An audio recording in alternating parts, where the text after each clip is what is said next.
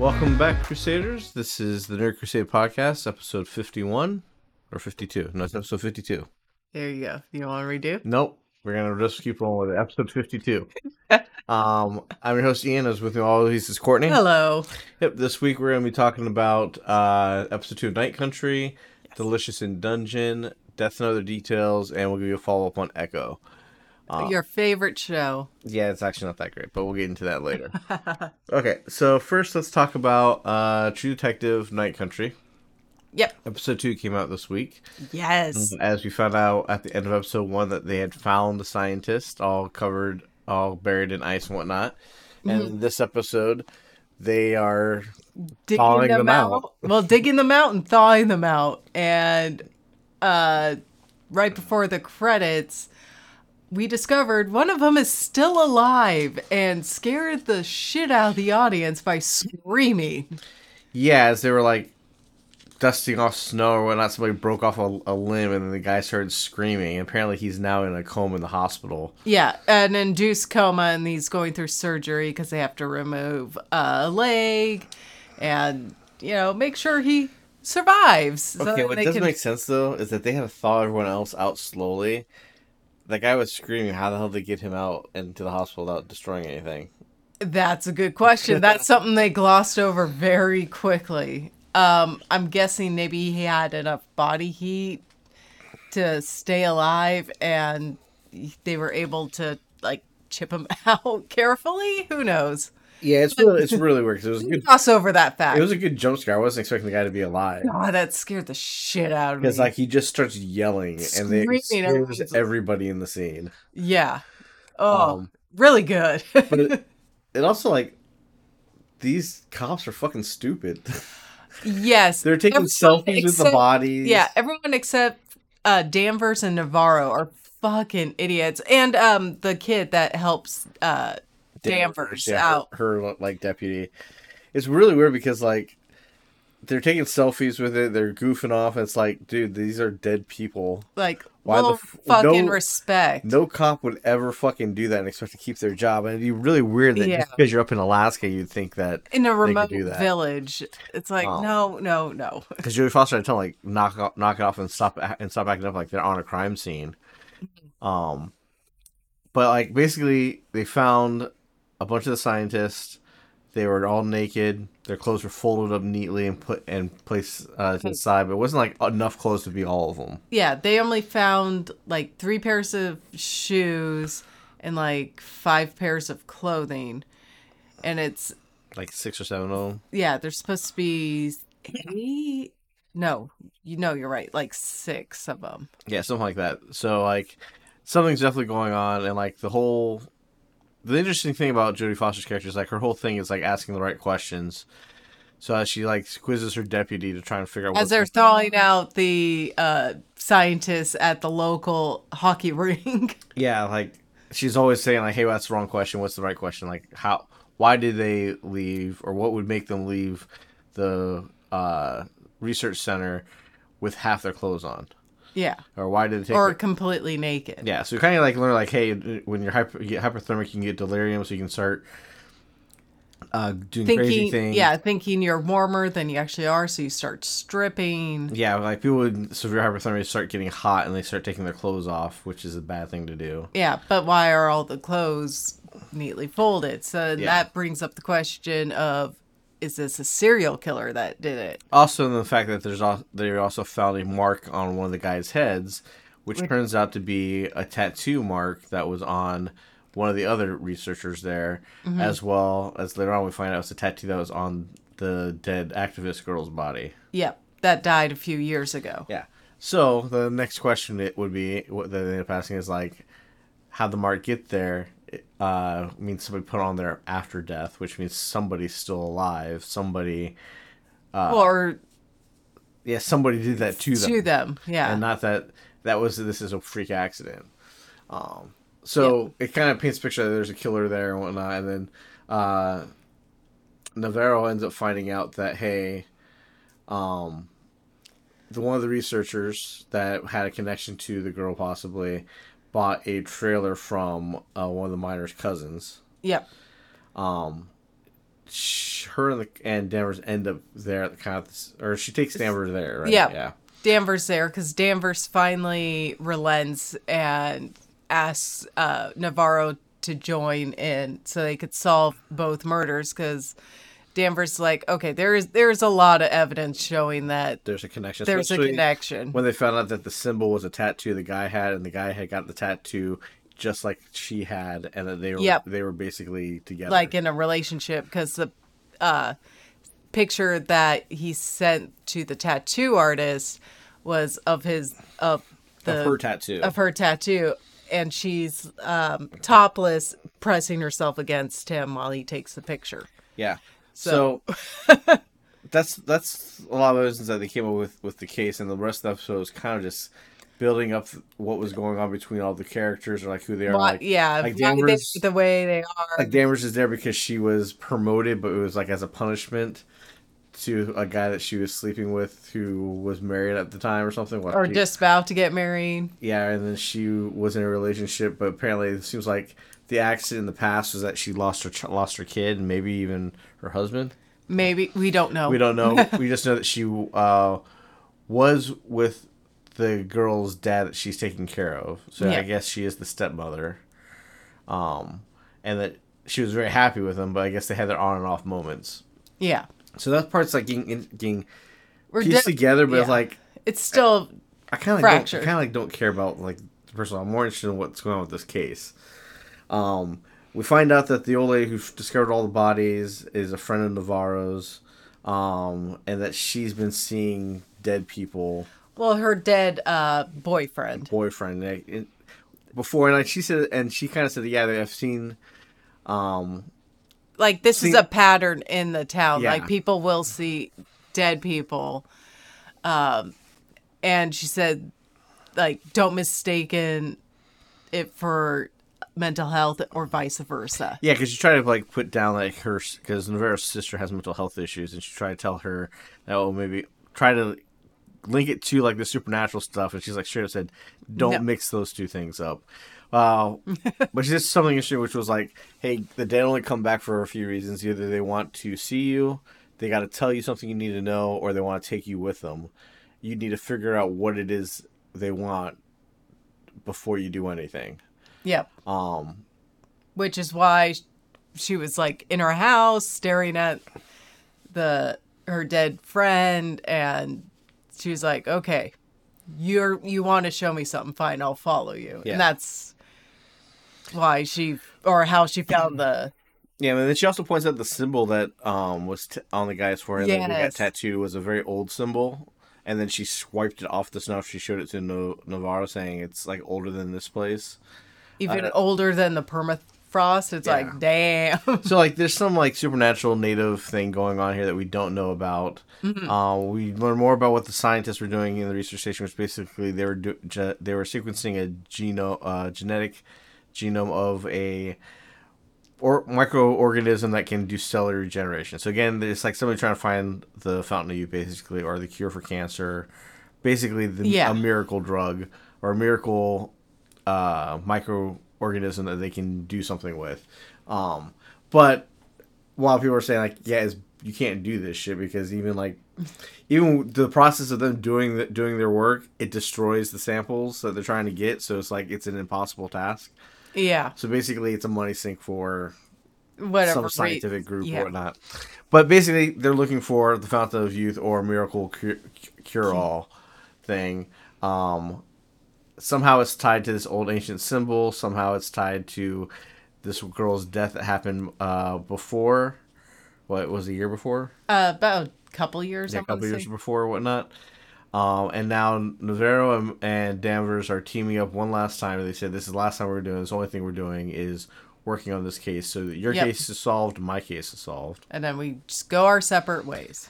Yeah, but then what ultimately the end of the episode ends up giving us is that after all the guys have thawed out, they realize they're missing a body. Yeah. And it ends up being the guy who had the tattoo. And the trailer. Yeah.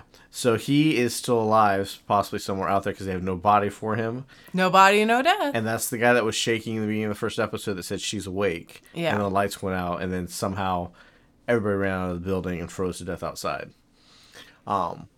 Also, So kind of strange that they froze to death outside. They weren't like laying on the top of the first level. Even if it's been 2 days, would they be buried to their neck in snow yeah, like that? it's really weird because It's more it's like they fell in a pit. that's what I was thinking. Like maybe they fell into water or Yeah, something, because they're all and then frozen together. yeah, that so Some of them weren't completely underground by the yeah, time. So because I don't think 2 days of snow would have covered them that much. well, it would cover them, but it would like how they were frozen. It was like an ice too. Yeah, it was like It an was like ice fall compact and ice. So because they had yeah, to thaw them I'm out think slowly. That's yeah, why they 'cause took them to the to the ice skating rink so they'd be at 38 degrees and slow, slowly thawed. slow, slow. But Um, yeah, I'm thinking that they were submerged in water. okay. And that's how you would get that quick freeze and that like horrific pained expressions they all had. Yeah, so that's really interesting what's going on here, but like I think this is the reason why I stopped watching True Detective was that they have a pretty good mystery going on, but then they're spending a lot of time focusing on like bullshit relationships to give us background that has nothing to do with how they're gonna solve the case. Like the fact that she's fucking her old boss who screwed her over and sent her up there has nothing to do with what's going on to me. And like the interrelationships of the kid and her like underage girlfriend sneaking out to make out has Yeah, nothing you don't care. Yeah. doesn't add to what the mystery is. And that's just because that's HBO Entertainment. They got to throw a bunch of BS human story in there. BS human story. Well, like that's not why we're there. We're there for the mystery, but the mystery is not going to take up the full hour of television, right? So they got to throw more stuff in there.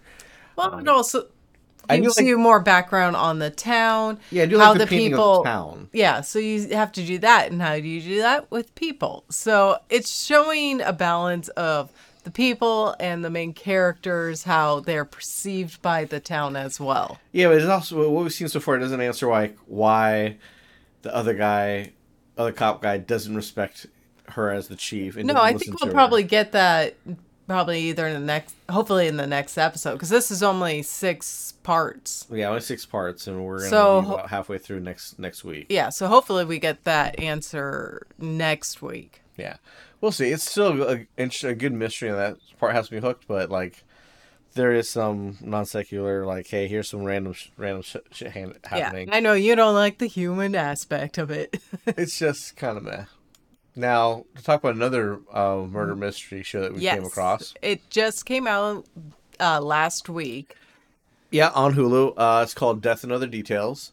Just randomly came across this trailer online, and originally I actually thought it was a period piece because everything kind of looked. Like Art Oh, it was Deco. Art Deco. It wasn't. I wouldn't say it was like definitely 1950s or definitely 60s or something. It just looked It like has a unique style to it. yeah. And then we find out in the first episode that like with the location that they're at, everything that you see and touch is like retro 1955 or not. Like the environment they're on was designed to look that way. Yeah. Hence the reason everything feels that way. But this is a murder mystery, kind of in the spirit of Agatha Christie. Yeah, I think Death of a Nile. Yeah. Or Death on the Nile. We're basically on a private a yacht's like chartered out privately by a family and their business partners and friends and whatnot for like a the patriarch's retirement party, Yeah. basically. One of the patrons, who is depicted to be like a gross, disgusting piece of shit asshole, gets harpooned in his room Yep, at 2 night. days after the sailing. Yeah. And then one day, after they find the body, Interpol's going to show up, and they just so happen to have a world-renowned detective on board too. Yeah. Kind of at the same level of like Detective Perot. Yes. Well, was, as we find Yeah. out in the series.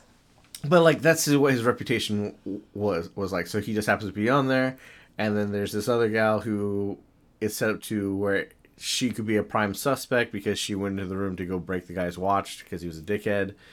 But it just so happens he died the same night, so she now looks like a prime suspect. So she ends up working with this detective dude to try to figure it out. But then we find out while watching this whole thing that there's a much bigger history between everybody.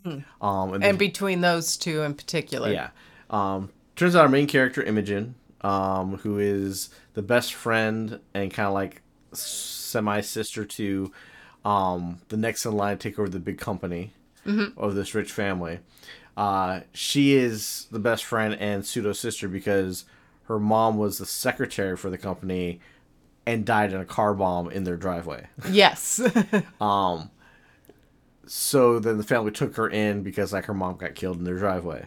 Yeah, and they hired this detective whose name is Rufus Cotsworth. Yeah. And so he's trying to solve her mother's murder.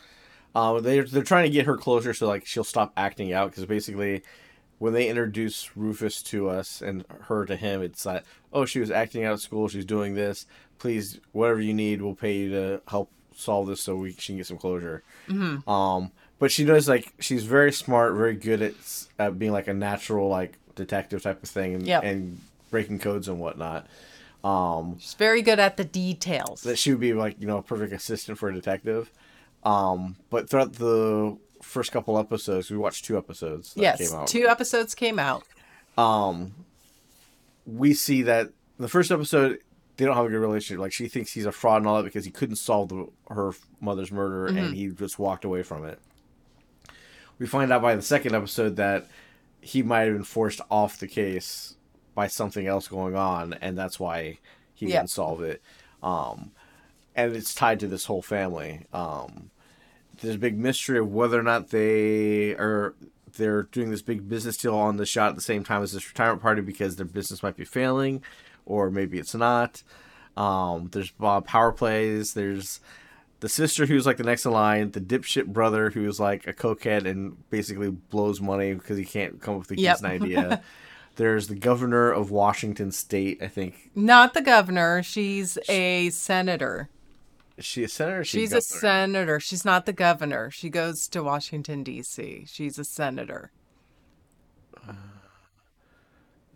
Just label her as Alexandra. Yeah. Just when they say governor. She's not a governor. Okay. So she's a politician of some sort. Her senator. Her priest friend, who is deemed the god, the kingmaker, who gets people in politics and has them meet everybody. You have the Chinese family who is there to do a business deal. Yep. To possibly save the company or whatnot. And then the guy who gets killed was a friend of the brother, who was his big investor, who basically screwed him over by not investing in his stupid idea. Yes. So all these people tend to have like some type of motive to possibly want the guy dead because he's an asshole, and the sister's wife thought he was stalking them. And she's like she's super paranoid. She had an accident, like a car accident, I think. Yeah, right? and ever since then she's changed. She doesn't want her photo taken. She rarely goes out in public. Freaks out over a lot of little things, and we see her confront him. I think the day before, day of his murder, or day of his murder. Yeah, he's going to this room, and she says, "Hey, you were following me in New York and Miami. Who are you?" And she's convinced that him being Trip, whatever, or not Trip was the other guy's name, the brother's name. What, I can't remember what his name was. Did they list him here? They mean no, it's maybe it was Keith. But anyway, whatever it was, there's a big mystery about that.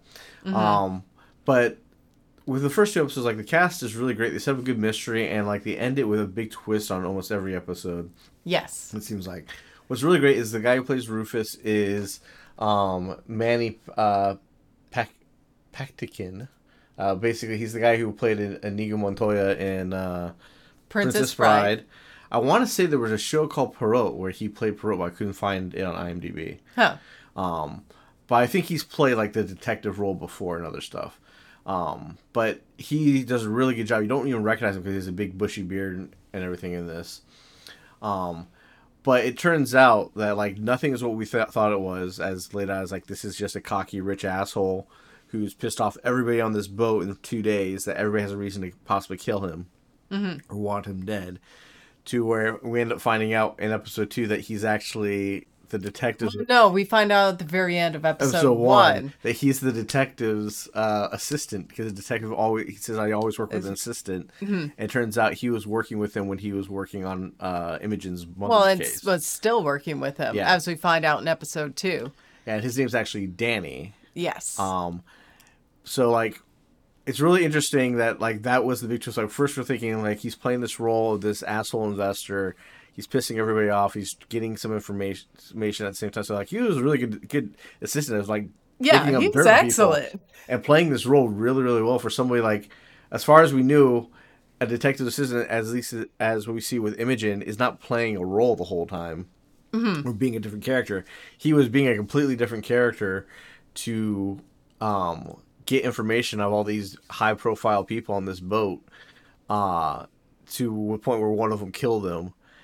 And that's how we know that, okay, it's not just like he's an asshole or vengeful thing. Something bigger is going on.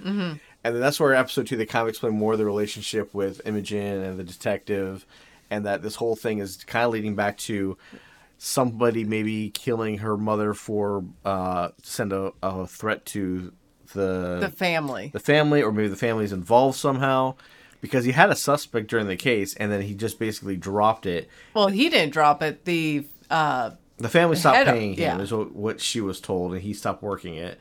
But it seems more like he was told to out, back the fuck off and go away.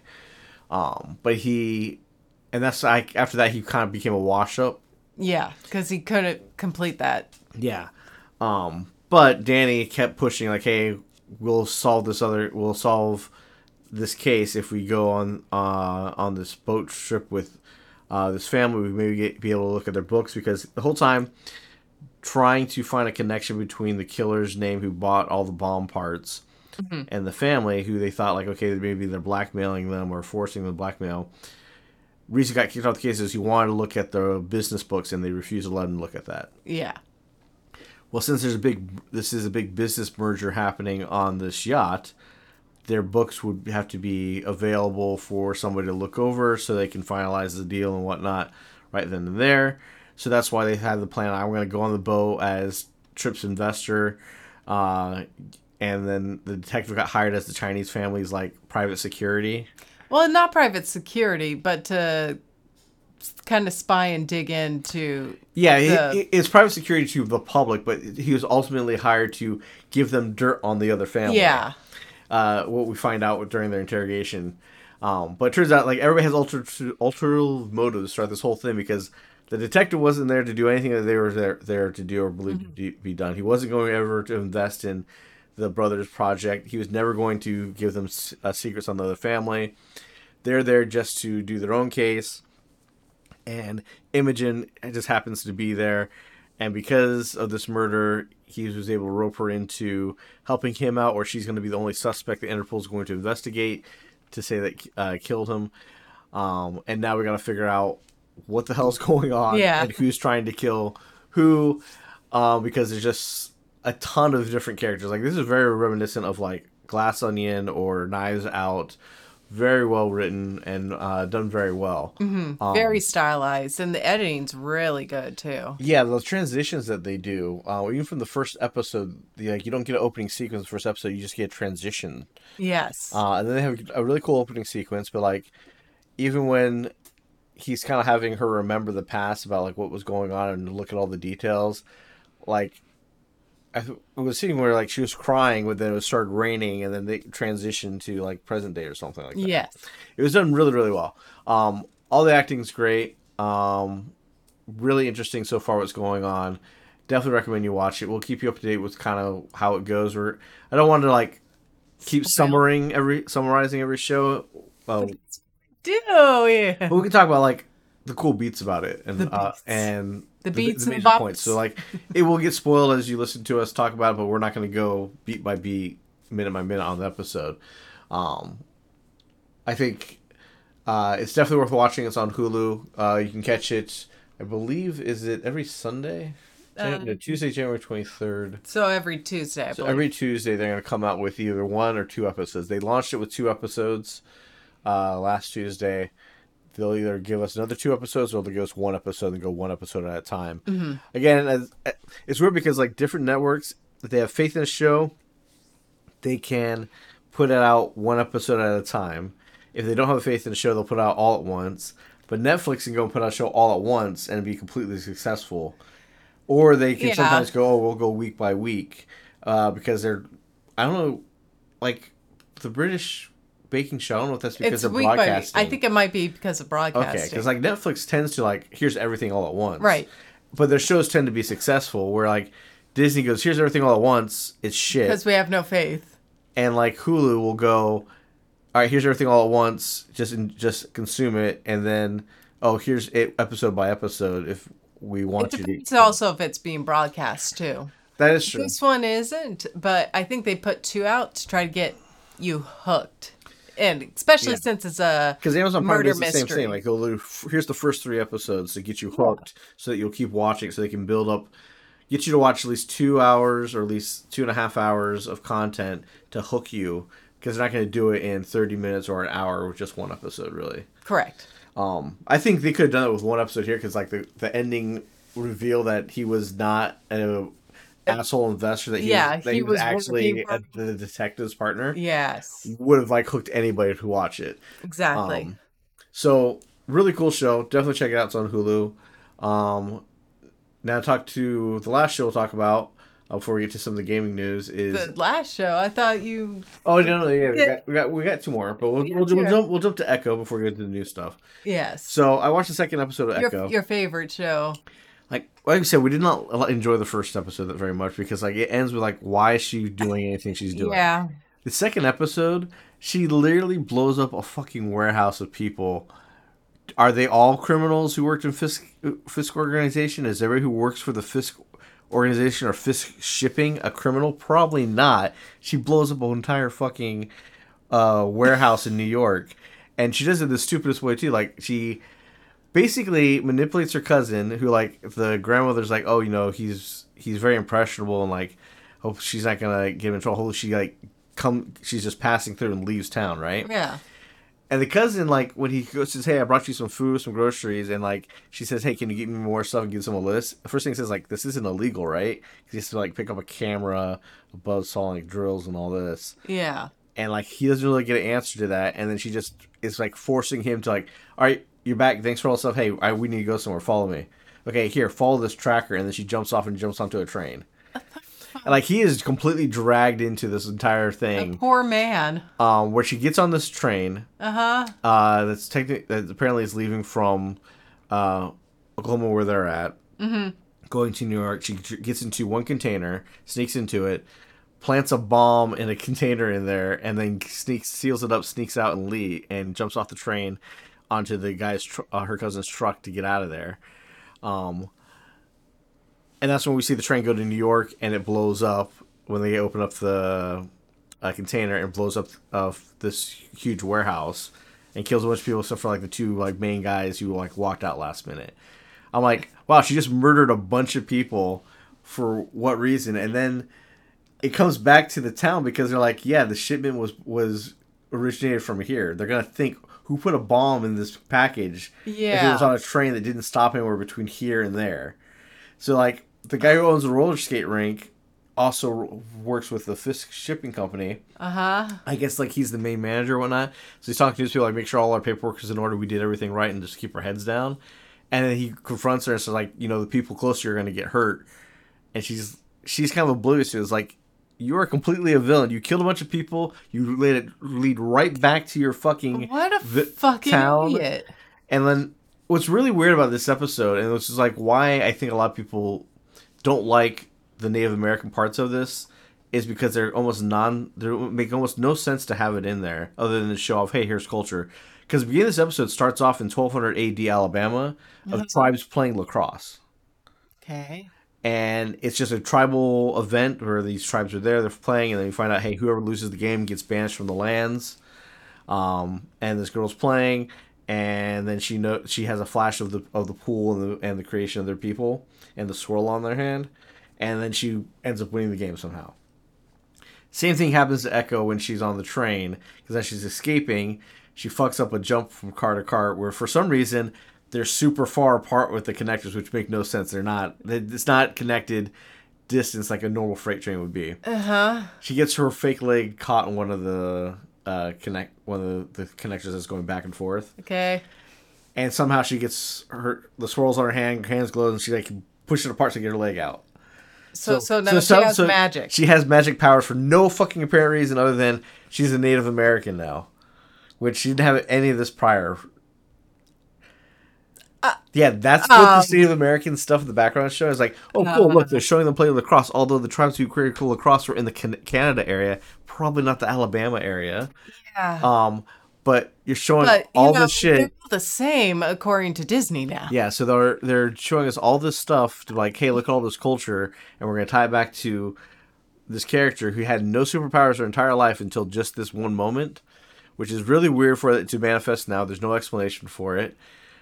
She didn't dip herself in goo. Yeah, or she didn't like have some tribal like coming to Jesus moment or something. Coming to Jesus moment. Like she didn't like do anything to reconnect with her tribe or not to suddenly get this power. It just happened, and all her actions in this it just causes trouble, and that's why like I told you when I read like the description of each episode, which was the first episode that we watched, which was like the history and like the clip show. Yeah. This was like she strikes at Fisk's organization. Trouble comes to town. She's gonna have she hits a crossroads in the next episode about after learning more about her past, and then the big finale at the powwow. It's like, okay, so you pick a fight, you get everybody, and you need your entire town of people for no fucking reason. You gotta make a choice of what you're going to do. Yeah. And then the last one's gather everyone in town to kick out Fisk. Like, okay, yeah, I see why. Yeah, it's terrible. And like, the cultural elements, it sucks because people who work really hard in creating that and wanting to show that stuff off, it gets showed off in such a non-context way that it's like, this is a waste. Tell a story that involves this stuff that makes sense. You know what show does an excellent job at that, Ian? The True Detective, Night Country. True. It does an excellent job on showing the native culture up there. And yeah, that definitely does. And even though I'm kind of bored with some of the human element stuff there, and it's mainly just like the relationships that people are having. I don't care about in True Detective more because I'm more interested in the case. Here, the cultural stuff is really interesting, but they're tying it back to the present day in a really like lazy way. Fair. Because here's a character who went through a whole life of turmoil and struggle and overcame all that, but only now does she get superpowers? Yeah. That makes no fucking sense. Why does she get superpowers? Like, she had an amputated leg. She can't speak. She's deaf. Yeah, she's deaf. Which, affects your ability to talk. And so, like, growing up in New York City with all that stuff, and then having basically a crime boss as your uncle, like, none of that triggers any innate ability for her to be tough. No, now when... It's just lucky that she was able to fight off Daredevil, right? That one time when Daredevil, like, took off. Yeah. Or that would have been a great thing to see, like, the little swirls of power, like, kind of came into play there. Yeah, but that didn't, obviously. No, it was just her main physique ability to do that. But it's like, throughout the whole interaction in that second episode, her cousin starts acting as if, like, he's afraid to say no to her, because she's just demanding he do shit, and drags him off to it, which sucks for him. Because now, like, by the end of the episode, he's like, I gotta sell my PlayStation 4 somebody buy, so I gotta fix my grandma's truck because she's gonna be pissed at me. Wow. She sounds like a peach. Yeah, like, Echo, this character is not likable by any means. And even if she gets to the episode where, like, there's a crossroads and she has to make a decision where she decides to be good, it's like, you caused all this problem. Like, you shot Fisk. You don't know if he's alive or dead, but if they're coming for you, you obviously ran to get away from New York so nobody finds you. So why don't you keep your fucking head down for a while? Yeah, why'd you go and start a fight and then let it lead right back to you? Because, like, when she was confronted, it's like, you're causing chaos, so you need to fucking stop. She's like, no, it starts when I say it starts, it ends when I say it ends, that's power. And he's like, you're fucking stupid. You're going to get a bunch of people hurt. Can't, like, the tribe, or at least him, be like, you know what, you're out, bye. Just kick her out of the fucking town. Just take her Because it out. doesn't work that way. The town's not a tribe town; it's a regular town. You can't kick her out. They clearly like the grandmother doesn't want her there and all that because of the influence of her father, obviously. Well, fair. So it's like, what the hell are you guys even thinking with that? Wow. Yeah. So I'm not gonna finish watching the show. I don't think it's any good. I don't think it's worth watching. They let people do a lot of creative stuff and show a lot of good, cool cultural elements of this tribe, but it's done in a poor way that it feels insulting to watch it. Yes. Because like, oh, cool, here's all this tribal stuff, but hey, we're gonna tie it back to her being a Native American. It's just weird. Because another weird sequence in there is while she was on the train, like as she's getting into the cart, she has to rip off her denim off of her fake leg because it gets caught. I'm like, one, denim doesn't rip off easily like that. No. But I felt like, oh look, they're reminding us that she has one leg, but it's also because when she gets her leg caught in the train that you're like, oh yeah, she has one leg. It's like her leg could have got caught in the train with her jeans. Makes more sense than her fake leg slipping and getting caught there. Yeah. Especially when she's jumping from train to car to train car just fine, and just miss this one messes up because the cars stretch a little bit further. But anyway, that's Echo. Like I would say it's a hard pass on that. Like I feel like they're just setting this up to be for Daredevil because my understanding from what Mark Bernard said was that the last episode, guess who's going to start running for political office? Fisk. Yep. So who wants to stop him? Daredevil. This is going to just lead into the new Daredevil show that they're making, and they probably have no care to make her just a side character in that. Yeah. Which again is going to make like the MCU TV show series, just like the Netflix runs, actually fall apart. Because like the Defenders wasn't very good, Jessica Jones was interesting, Luke Cage was good the first season, but the second season was really kind of boring as fuck. Daredevil was good. But by the time they had Iron Fist, which was terrible, and they brought them all together, nobody cared about it because some of the shows fell apart. Yeah, this is a show that at least it's shot well and the action's good, but the character is not worth paying attention to, basically. Oh wow, wow. All right, so the last show we're going to talk about, which is a new show we watched, it's out on Netflix. It's called Delicious in Dungeon. Yes, and it's this kind of funny, like meta anime about fantasy adventures, almost like a D&D adventurer group. Yes. But like the issue is like they always have to carry supplies into the dungeon. They can't, and they run out of supplies. And basically, the first episode, the main character's sister gets eaten by a dragon. So his motivation is, I need to go kill this dragon to get my sister out before she gets digested. And they have about a month or 25 days to get her out of the dragon. But what he mentions is that he wants to try and just, like, why don't we just eat the monsters in the dungeon? That way we don't have to take food with us or worry about running out of supplies. And that's when, like, this dwarf guy... They meet in the... They meet, like, in the communal area. Basically, it's like, oh, yeah, cool, I'll show you how to cook with monsters. And, like... It's just a hilarious show of them killing something in the dungeon, cooking up a really delicious meal, and then forcing this elf girl to eat it who's like, this is disgusting, I don't want to, but oh wow, it tastes so good. Yes. And it's basically rinse and repeat every episode.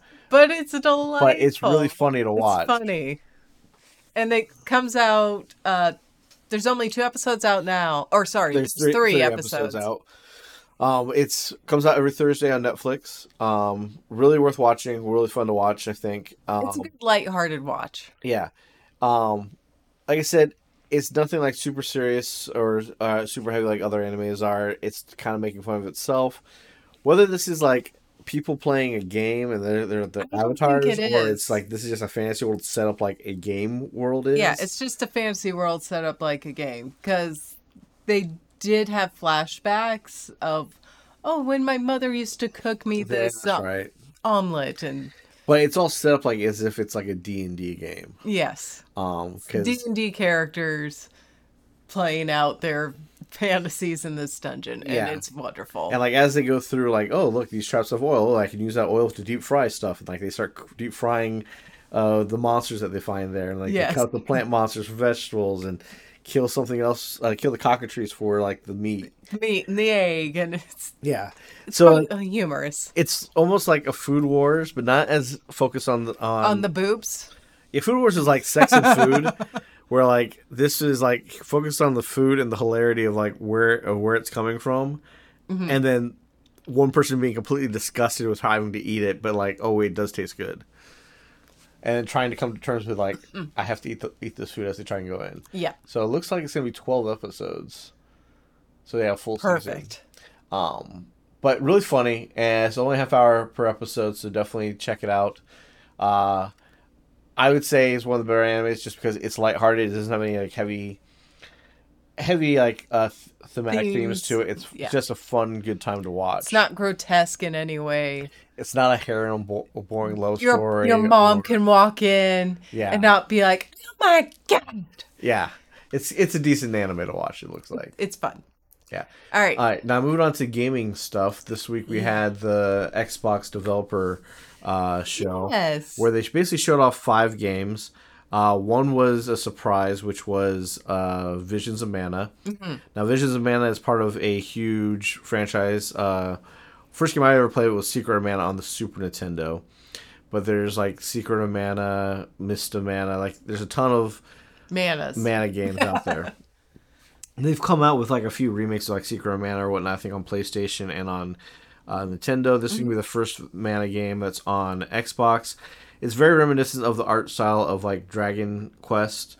The guy who designed it's like been designing the monsters and stuff since he was a kid. I remember first playing Secret of Mana, I'm like, what's this blob with ears? And it turns out that's his vision of a rabbit. Oh, okay. It's literally like a fat blob with ears, and then it has like a fuzzy tail on the back end. That's how you know it's a rabbit. But it's like a monster you find. The unique thing about that franchise was that instead of being a turn-based like Final Fantasy game at the time, the combat was all real time, almost like Legend of Zelda, but it was still like point-based like Final Fantasy. Okay. So where Zelda was like you just hit something till it dies, and you never like kind of saw like its health bar. This you don't. I don't remember seeing health bar stuff, but it'd be like, oh, you did 6 damage, 2 damage, 1 damage, right? As you kept hitting it, and then healing yourself on the fly type of stuff. So it was a very unique, good game, and like I remember them being very long. So this will probably be just as good, but it definitely has anime style feel to it. That's more like for kids. I feel like okay, kind of like how Dragon Quest is. Dragon Quest has like its style because it's the guy who made Dragon Ball Z. So kind of like the preteen look. Yeah, everything looks like early Dragon Ball content basically. And this is now done in 3D, updated graphics and all that. They give you a giant like little wolf thing to ride, which looks cute. But I don't know what the whole story is, but it was basically the first introduction, and that was the big surprise item to it. They have a Civilization game that they announced called Aura, which is like Aura of History or something, which is just like Civilizations, but a history grand strategy game. The other game was Hellblade 2, finally got announced and got a release date for, I think, May. Wow.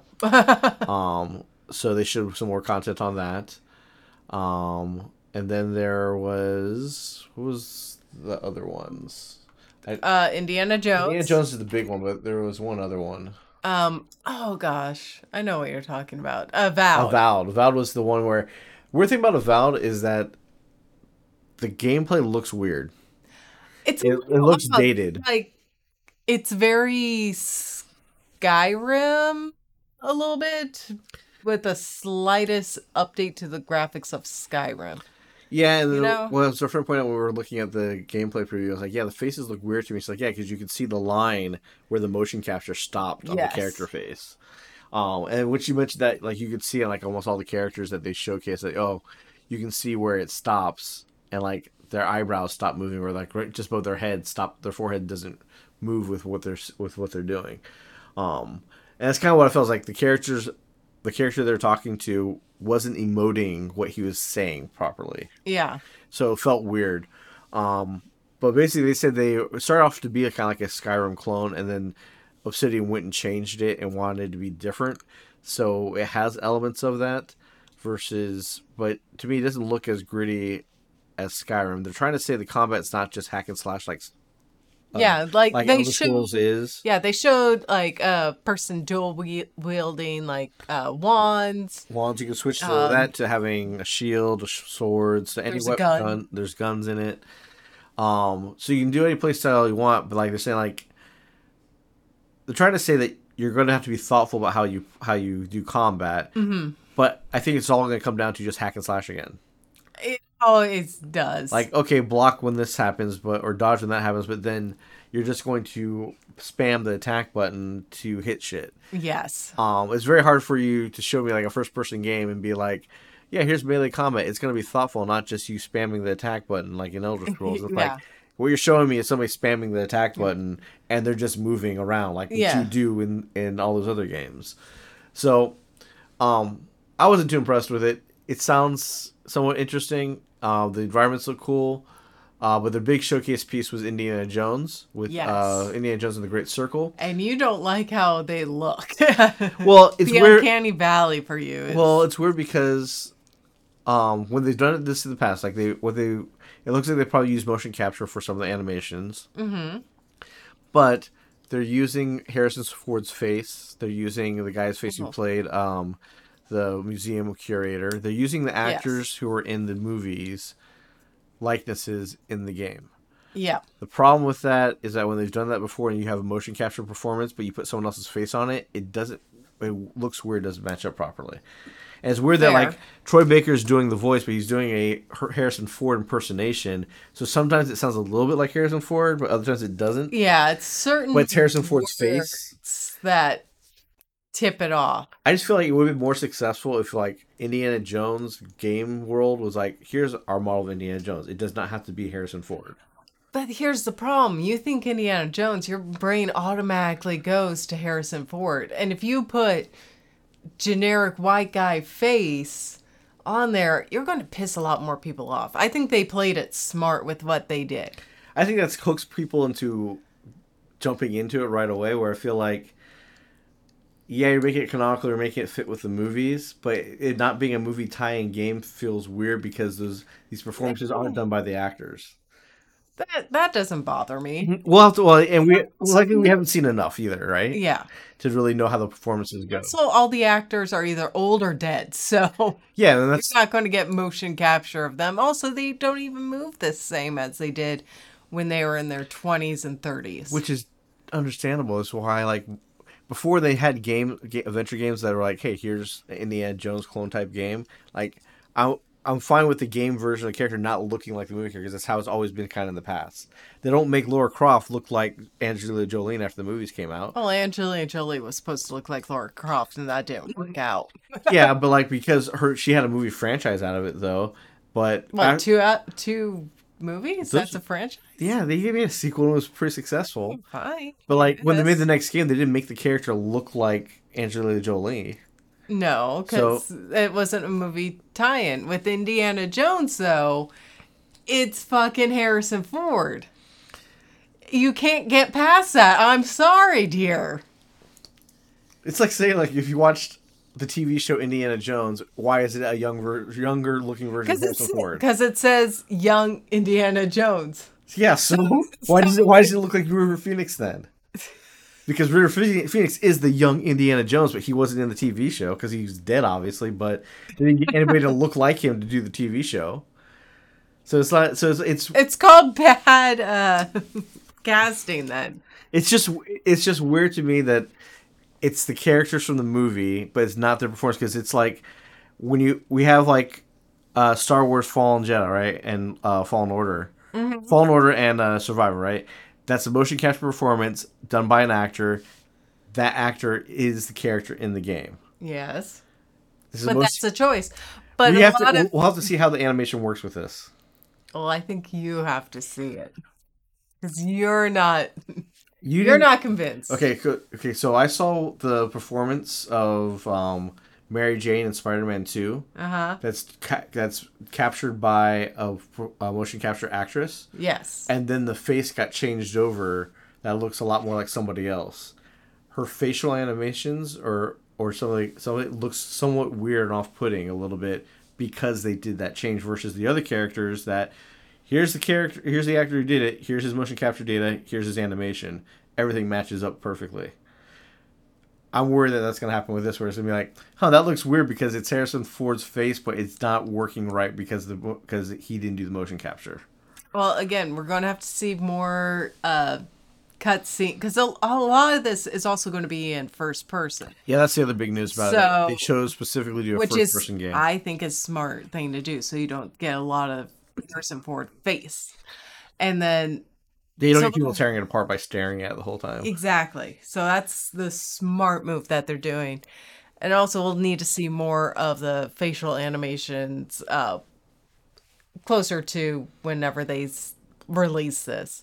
Yeah, to get a full effect, to see if they took the time for the animators to go in with the motion capture data and fine tune it so it's not so Mary Jane.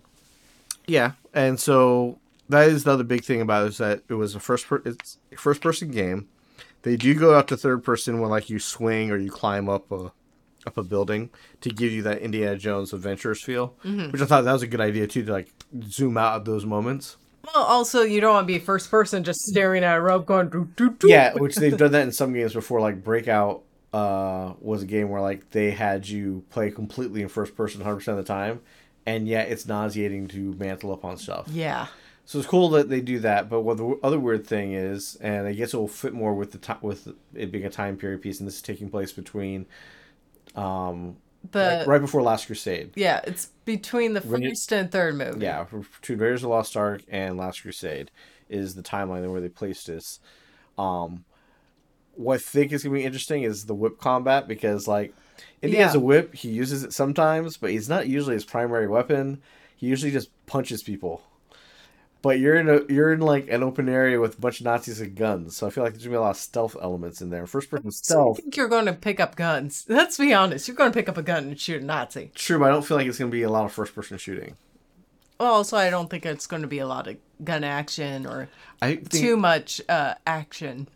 The thing is, you got to get him in a situation where fisticuffs makes the most sense to fight, where in a game like when it comes to and that's going to be hard to like pull off that type of gameplay. It's the same problem with Valve, right? Like, oh, you're going to have to be thoughtful about your movements.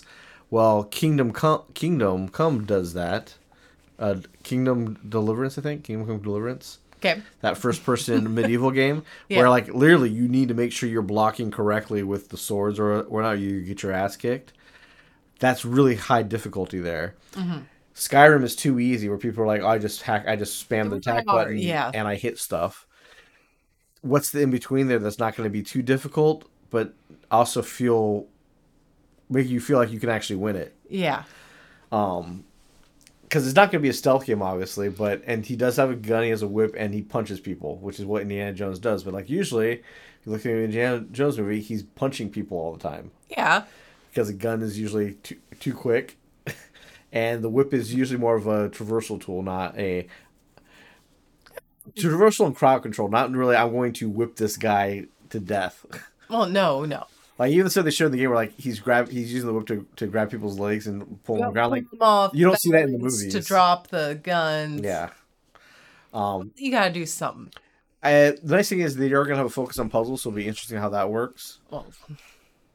Because that's gonna be the main thing that people have to grab people who have good, interesting puzzles, and the fact that the mystery here should take him around the world, so we'll get to have lots of different areas. It's not just gonna be based in Egypt. It's not gonna just be based in a jungle. We'll be able to go to a bunch of different areas, a bunch of different historical cultures. So honestly, it sounds like a better story than the fucking Dial of Destiny. Yeah, I'm sure it'll probably be better than Dial of Destiny. Yeah. And Crystal Skull. So that was the developer direct. That's all the big news that we got out of that. So I think Hellblade looks really good.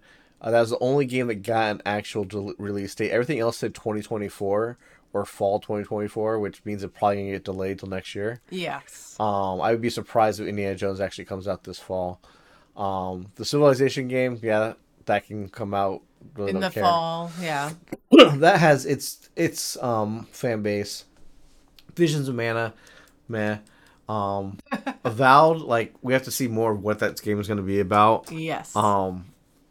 I think the animations there are probably the weakest that we saw as far as like facial animations. Indiana Jones stuff does really look like him. It's just Troy Baker's voice hits the mark sometimes, sometimes it doesn't. Maybe they'll fix it up more so in We'll development. find out. Um, I don't know, like I think he's nailed like the old like thoughtful indie voice, but like the enthusiastic young Harrison Ford voice, he doesn't nail very well. So we'll have to see how that comes out. Yeah. But everything's supposed to be 2024. So fall for Ara History Untold, the Civilization game. Fall for Avowed. Summer for Visions of Man, which, from what I see in the game, they could easily hit the summer mark with that one because there's plenty of games that have almost the same art style and same gameplay model that are easy enough in the engine that they're using that they should be able to do it. May 21st is when Hellblade is supposed to come out. We'll have to see how that goes.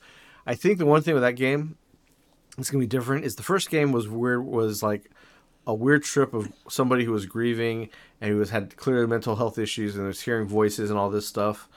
But the second game they explain it as, oh, the voices are the Furies. So it's like, What? so the Furies are the voices she's hearing. Is that now you're now saying that it's just a supernatural element that she's experiencing all the time and not her just being crazy? Because the first game was like clearly she's crazy. She's hearing. She's going through a mental health. She's going through a mental crisis, right?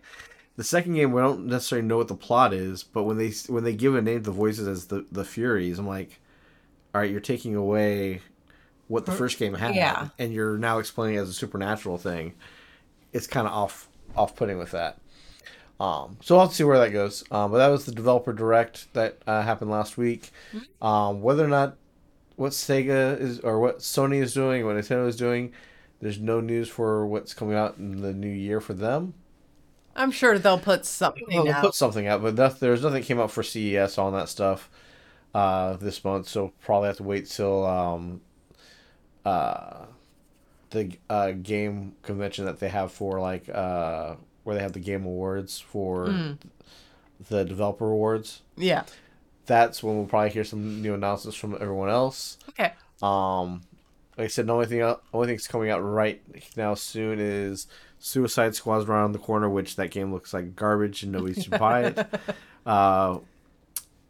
Persona 3 Remastered is coming out to Game Pass on the 1st of February, so that will be a good game to play. And probably another long one just like Persona 5 was. And then the next big one is Dragon's Dogma at the end of March. Yay! Then after that would end up being Hellblade 2 in May. So we'll see what else gets announced in between now and then. Yes. Right. So sounds exciting. Thanks for listening. You can find us at www.nerdcrusade.com. And you can find us on Twitch at twitch.com/thenerdcrusade. Catch some of our streams there. And that's it for this week. Yeah, I have nothing else. Yep. So next week we'll talk more about death and the detail and other details. Night Country. We'll probably maybe catch the Marvel since that's now out on streaming. Yeah. And let you know what we think about that. And any gaming news that happens between now and then. All right. So we'll catch you next week. Bye.